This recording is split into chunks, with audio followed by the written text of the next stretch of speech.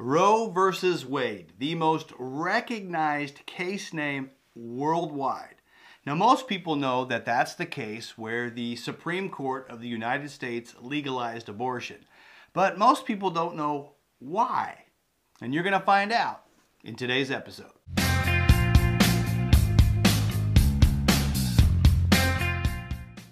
I'm Joshua Roberts, attorney at law, and you are watching Lawyer Up. Today we continue with our series on epic Supreme Court cases. And we're going to talk today about Roe versus Wade. We're going to talk about the parties. We're going to talk about the facts of the case. We're going to look at the decision of the Supreme Court. We're going to look at their reasoning behind that decision. And then we're going to talk about why this case is epic. Now remember to like, comment, subscribe, and share me on social media. So when we talk about Roe versus Wade, the first thing we need to discuss are the parties. Now the plaintiff was Jane Roe. Now that was a pseudonym, or a pseudo-name as they say in writing, to protect the identity of the real plaintiff. Now we know today that the underlying plaintiff was a woman named Norma McCorvey. However, at that time, they wanted to use the pseudonym of Jane Roe to protect the identity of the individual. Now, it was kind of a play on the Jane Doe, which is the name that authorities use to identify an unknown or an unidentified female victim in a criminal case. But since this individual is still alive, they don't want to use Doe, so they used Jane Roe. Now the flip side of that is Wade, and that's Henry Wade. He was the prosecuting attorney for Dallas County there in Dallas, Texas.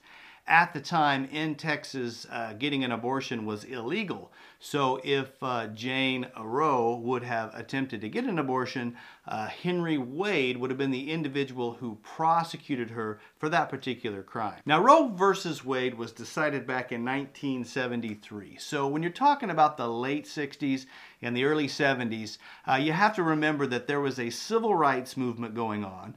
There was a lot of push for women's rights, for homosexual rights, and abortion had been criminalized nationwide for some time. There were about 15 states that had taken steps to legalize abortion, but in Texas at the time, abortion was still illegal. And so when we talk about the representative plaintiff, and I told you her name was Norma McCorvey, she was an individual who was 22 years old, and she was on her third pregnancy.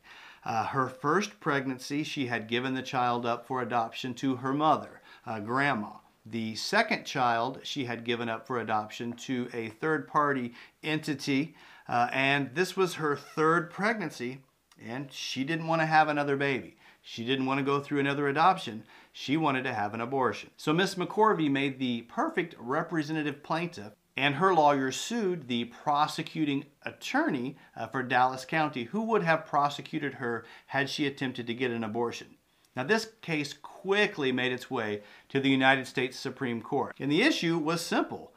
The plaintiffs argued that Texas's laws against getting an abortion were against or violated the Constitution of the United States. And the argument was that it violated the 14th Amendment that states that the government cannot deny life, liberty, or property without due process. Now, as everybody knows, the court ultimately decided that they were correct, at least in part. And what the government focused on in its analysis of the 14th Amendment was that the government can't deny liberty. And what the court decided when looking at liberty is that the right to privacy was a constitutionally protected right in certain instances, but that it did include a woman's right to choose whether to have an abortion. So even though the 14th Amendment doesn't say anything about the right to privacy, and it doesn't say anything about having the right to an abortion, the court held in a 7-2 decision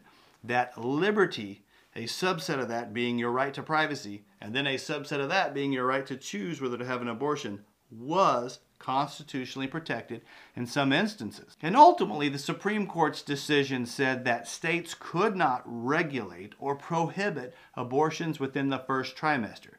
They were allowed to do some regulations during the second trimester or the second 3 months, and states could still prohibit abortions in total during the third trimester. Now, interestingly, there have been battles since that time where states have sought to limit a woman's right to have an abortion. And these are instances where they have attacked funding for abortion clinics, where they've had regulations requiring parental consent, or regulations requiring informed consent, where the person seeking an abortion had to go through some sort of counseling before they got the abortion. And it's interesting, this case has become popular again because a lot of people have talked about the new Supreme Court in 2021 being very conservative, and that if the issue were to be revisited by the court could come with a different outcome. Now, as a footnote to this case, and is interesting, the representative plaintiff, I told you her name was Norma McCorvey,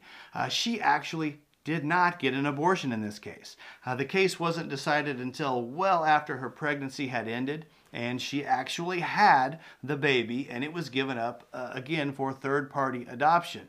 And it's not clear to this day who that individual is or who adopted that individual. It's not clear whether they even know whether they were the Roe baby or not. Now, they may know. It may have just been kept private and not open to the public. The only thing we know is that the baby was female. What was also interesting is that Norma McCorvey became a pro-life advocate during her adult years.